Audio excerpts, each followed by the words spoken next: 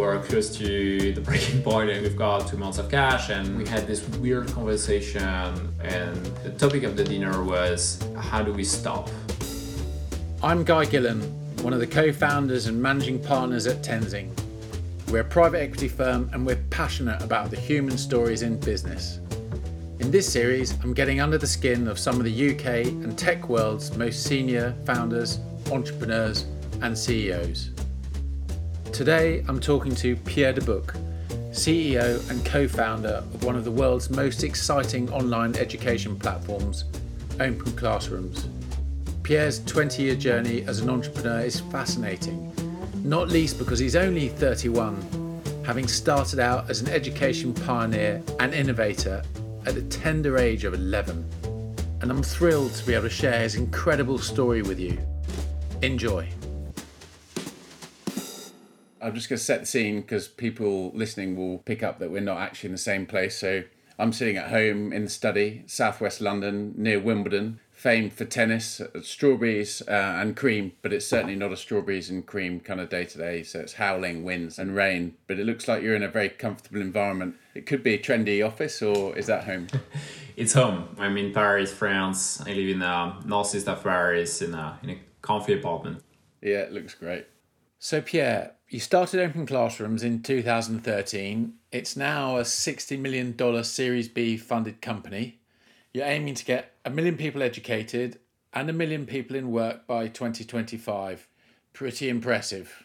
But perhaps what's even more amazing is that the genesis of the company began long before 2013, when you were still at school. Take me back to where it all first started. Yeah, I actually started a personal project back in 1999 that was actually the basis of this company. So in 1999, we were super young. We were in middle school, age of 11 and 13, with my co-founder, Mathieu.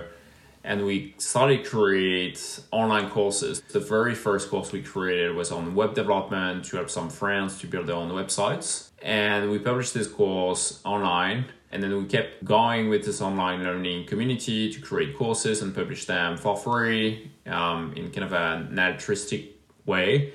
And we did so for over 10 years.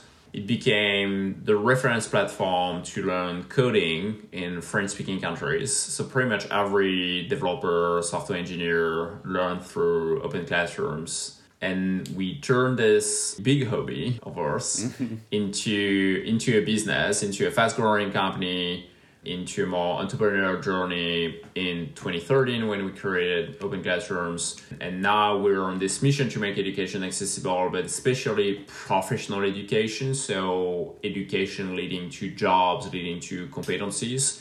So we basically train on tomorrow's competencies and tomorrow's jobs, like tech and digital skills, for example. Wow, that's an amazing amount in a short period of time. When I was 11, I was trying to think about what I was doing, but it was not that productive. Don't imagine that we were like running a business at 13 or 15. I think it'd be the equivalent of running kind of a YouTube channel or an Instagram account now today.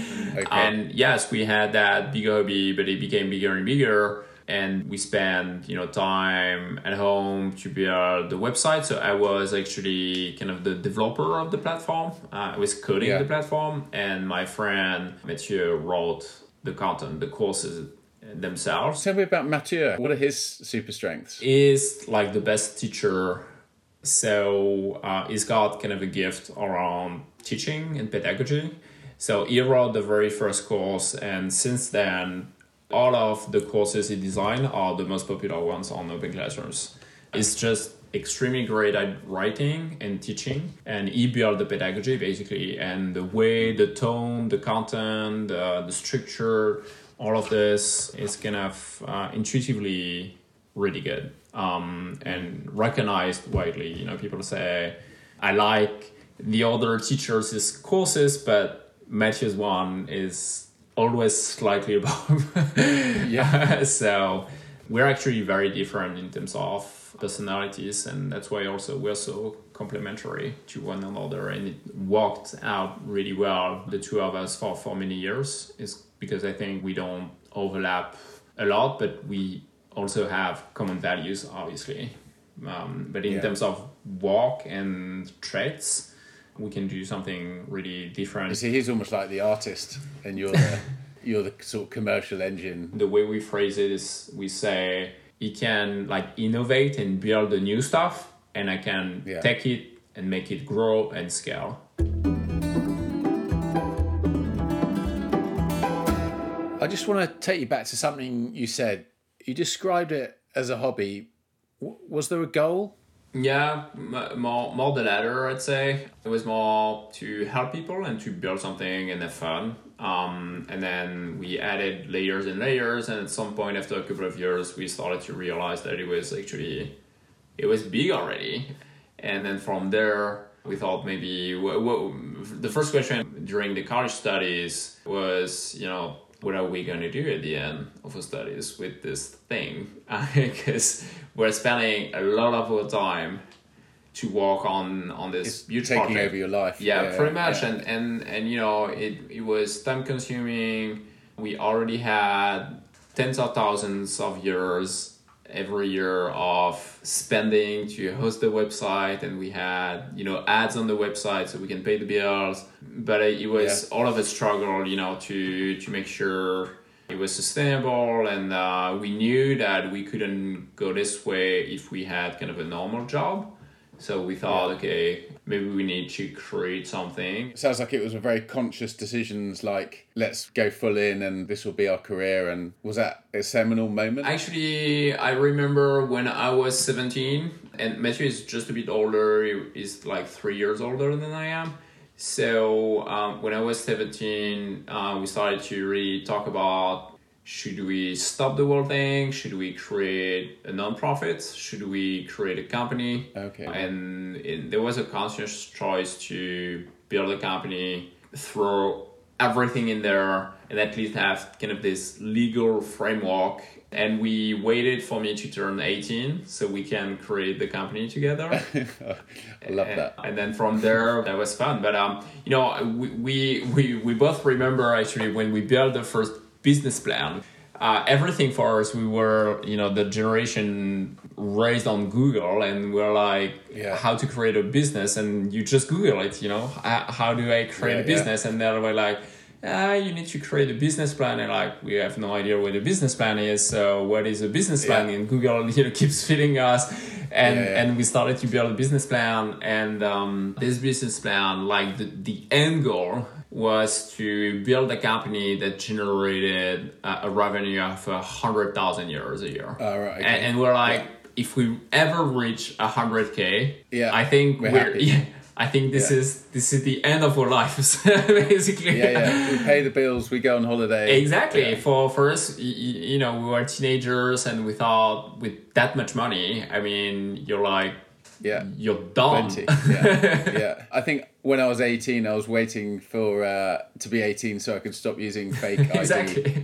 And you waited to incorporate a business. With different paths. You had a lot of hosting costs. That was your main. You were working for free. The main cost was effectively hosting, and you were basically getting that on old school banner advertising. That was kind of effective. Pretty much. So, and the goal was 100,000. So you probably reached that quite quickly. I don't know. Imagine with that much traffic, and then you brought in an investor, didn't you? Quite early on. So I think first year we made 75,000 euros in revenue, and we're like, it's tempting. Yeah, nearly. It's good start, let's say, but we're still students, So it was amazing. It was already a lot of money. Students. Yeah, a lot of money for students. Obviously, it was not profit. It was it was revenue, but still we thought this is good. So we kept going, and towards the end of our studies, we decided, okay, maybe we should, go full time and try to bring that to the next level. At this stage, we thought, okay, maybe we can be much more intentional. We can build a startup company. We can raise money. We can build a business model around education and not ads, because it was around also at the same time, the ad market really changed with Google and Facebook. Revenue was decreasing, and we're like, banners kept being bigger, and like we hated advertising actually as users. So we thought this is us. Like we don't want ads actually on the websites. All of that combined led us to switch gears and raise the first round and build Open Classrooms the way it is today. How did that work out for you? Less than a year later, we came back to them and said, so we will change the brand, change the business model, change the team, change pretty much everything. Are you fine with it? And they were like, I guess if you think it's smart, let's do it. Have a lot of choice. And then you go to the investor. What we told you kind of 9 months ago, forget it. So how did you manage that? How's the kind of dynamics around that? I think actually the investor supported us really well and trusted us, and it was all in basically. He challenged us on the plan, but at the end very quickly said, if you guys want to do it and think it's the right move, then let's do it. And he supported us. Then we went through this transition. It was really tough, and we had up and downs. But actually, after maybe 1 year, we started to literally pull the plug on banner ads every month. And you're trying to launch the new one, and it's like it's gonna fall, but you don't really know if the new one will pick up.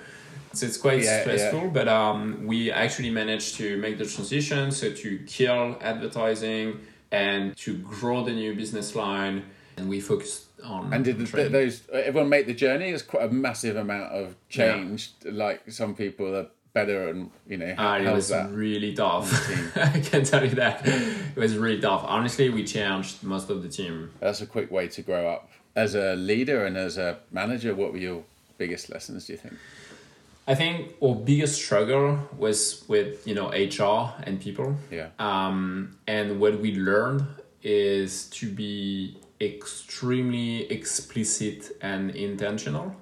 Is to express really precisely in writing what you want to do, the way you want to do it, what you don't want to become, what you want to become, etc., etc.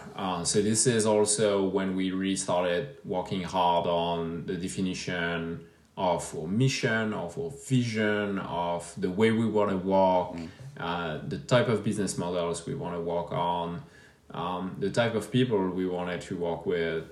And then, some people like it and join the band, but then some other people might think they want to do something else, and it's fine.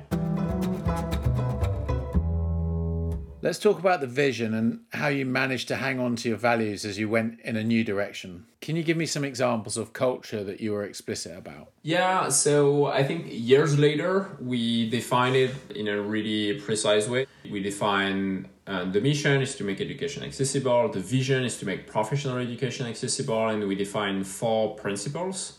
It's we care, we dare, we persist, and we tell it as it is. And there is a whole set of behaviors behind this, so it's both internal and external. For example, we care is about, the behaviors you want to have in the team, respectful, trustworthy relationships between across team members, but it's also externally. We care about our students. That's why we build, mentorship and coaching. We care about the business, about the project as a whole. So it's about accountability, about responsibility.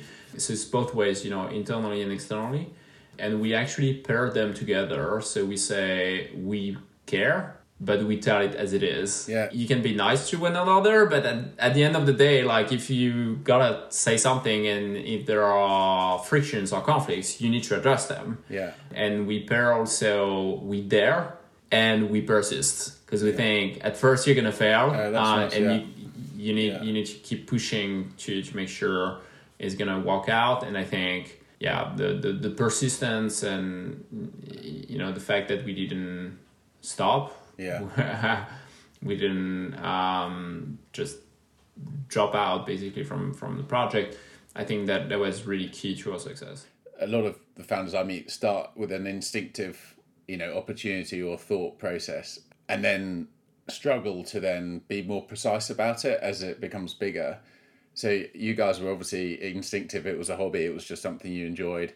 But this pivot to a very specific mission-driven business, but also you were being a pioneer in that as well. So how much was instinct and research and precision involved in when you set that new business plan up? It's a good question, and we realized that we kept using traditional business frameworks, and we learn business and management through very traditional frameworks, like traditional books, traditional ways of running a business, or dreams of what a company should like, because we had no idea, because we haven't walked in a company. No comparison. Yeah. So basically it was kind of if I exaggerate a bit, it was the posture of a manager that you've seen in a movie. And at some point, like, we thought, this is nuts, this is fake, this is not what we want to be, and we felt uncomfortable, and we thought we need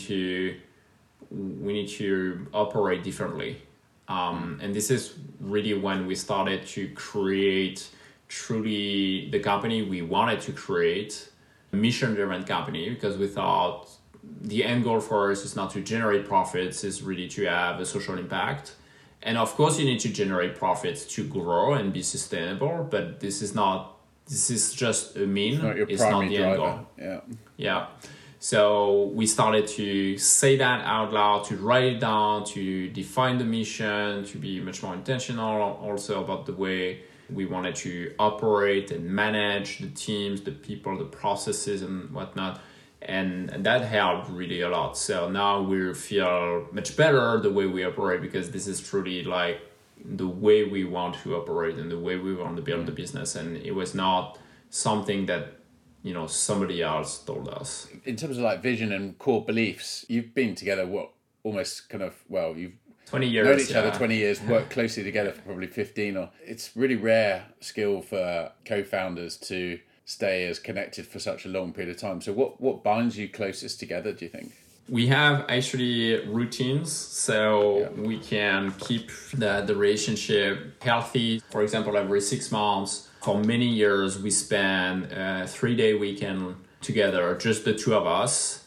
And it's very structured now. We're gonna talk about us, about our personal lives or families, about the business, of course, the strategy, if we feel good in our jobs, what we want to do in the next 6 months, 12 months. We're going to talk about also more like tactics and like, are we doing well, not well? What are we doing that we should stop doing? What are we not doing that we should start doing? And many things like this. And we usually end up with kind of an action plan to change a few things and work on a few things.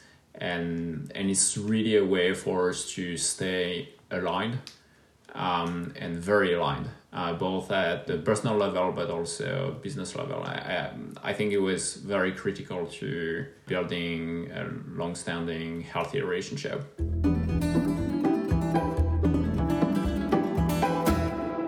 You've had a 20-year journey with so many highs, but can you tell me about some of the worst moments? I think the switch to open classrooms, the launch of open classrooms and the transition was really tough in terms of mostly transitioning the team and convincing people it's the right thing. And some people were upset, and we had, to part ways with some of them, and it was really difficult. And we had also times where we didn't have any cash anymore. And we started to literally transfer our savings and the savings of our families onto the company's bank accounts. And it was really tough. And more recently, we had less than a year ago, we had a tougher moment where we missed a few targets and we kept growing, and then you don't have the revenue you want, but you have the increasing spending, and then this is a really uncomfortable moment, and you need to take some serious actions, but it's a bit painful. So it was a lot of pressure. and walk at this time, but we kind of turned it around, and at the end it worked out. But when you are in the middle of the shitstorm, it's always really hard, and it sometimes it's longer, sometimes it's shorter. But now that we experience this so many times, we know it's a cycle. Basically, you have highs and you have lows.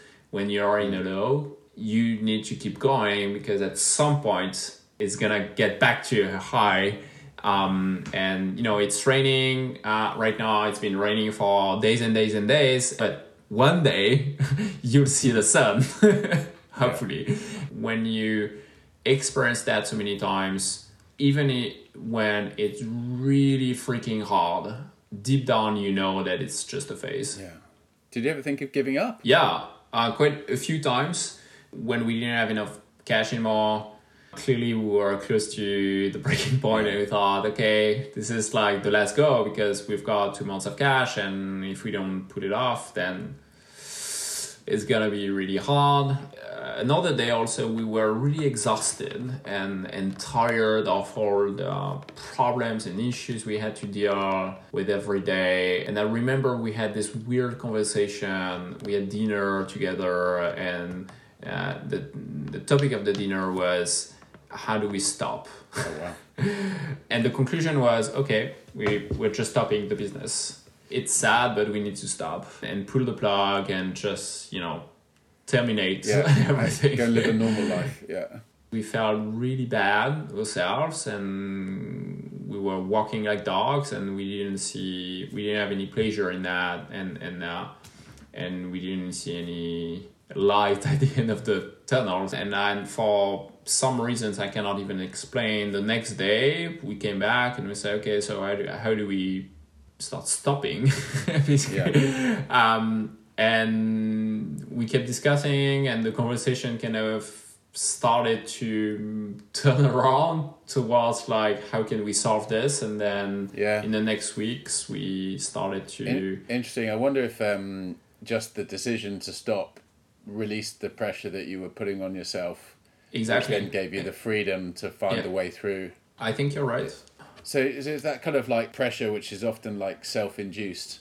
How do you manage that? Do you consciously like look after your mental health and things like that? Or? Yeah, it's same. Like more and more, I'm more intentional about this. Like, when we went through the situation I just explained, I think we're not like mature enough when it came to managing the level of stress and mental health and all of this.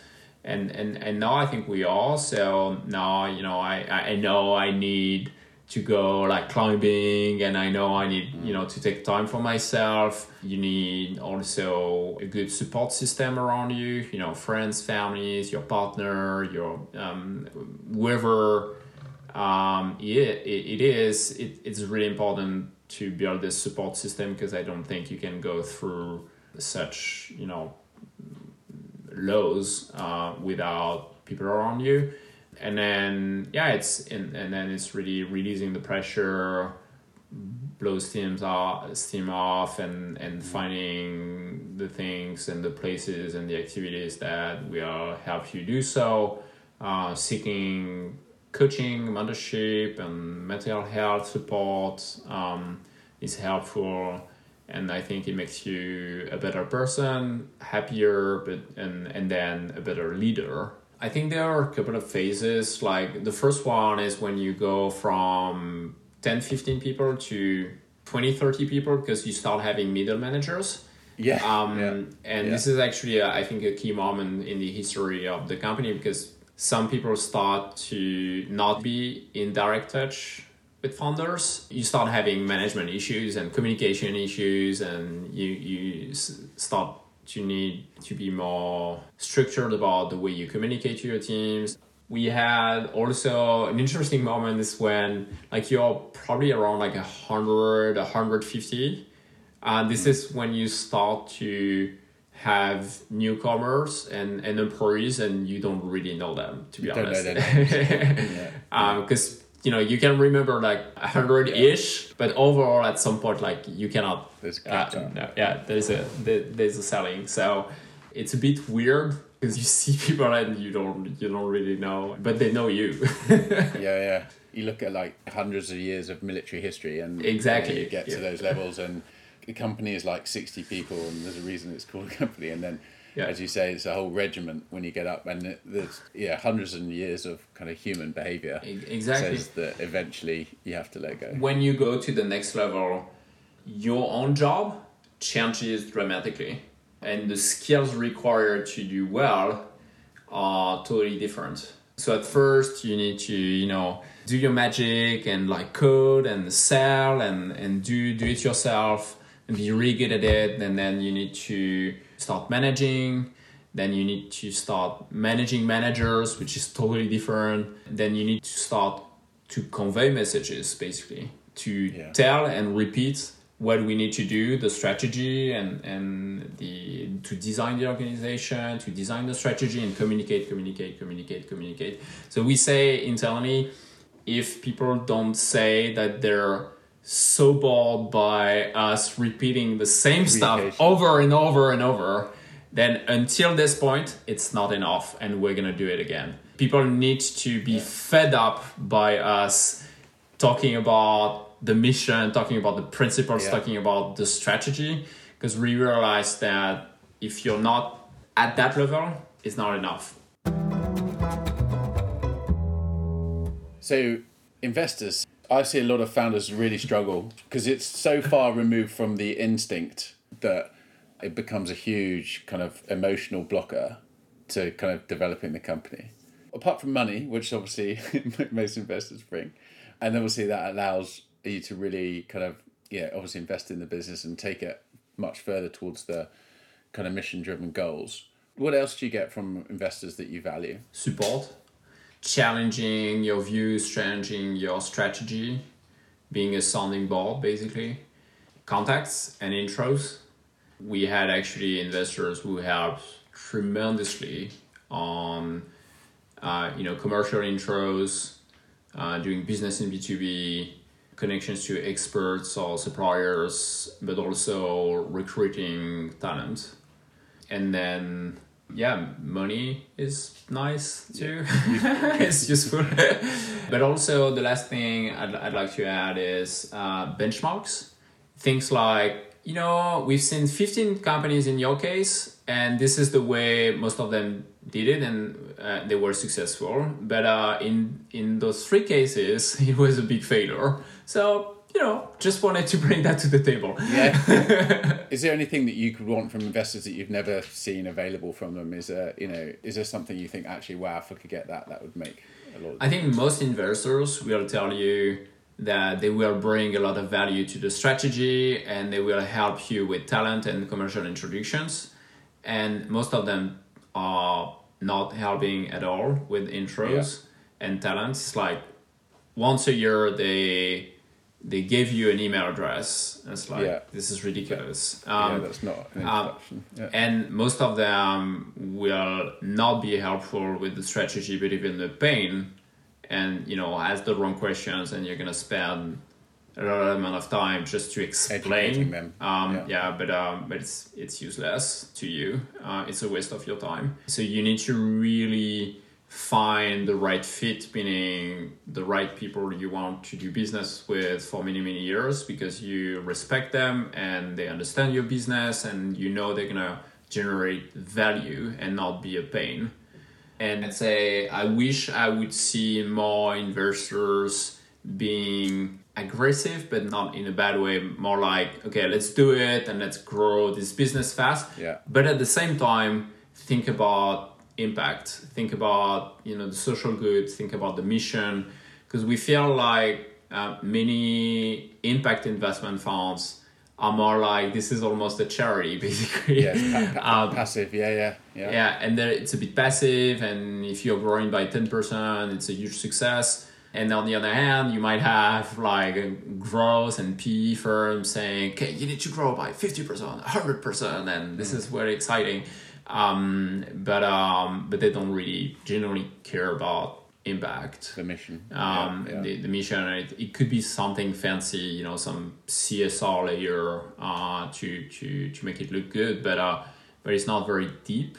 And I wish there were more people like this. Yeah, it's impact investing with pace and hustle. Yeah. Exactly. So how can we, build unicorns, but with public benefit corporations and B Corps and impactful and mission-driven institutions? How can we build that? I think we can. I mean, we're all. And so, pretty fast pace changing world that we live in, even before COVID. How do you stay at the leading edge? How do you spot sort of changes?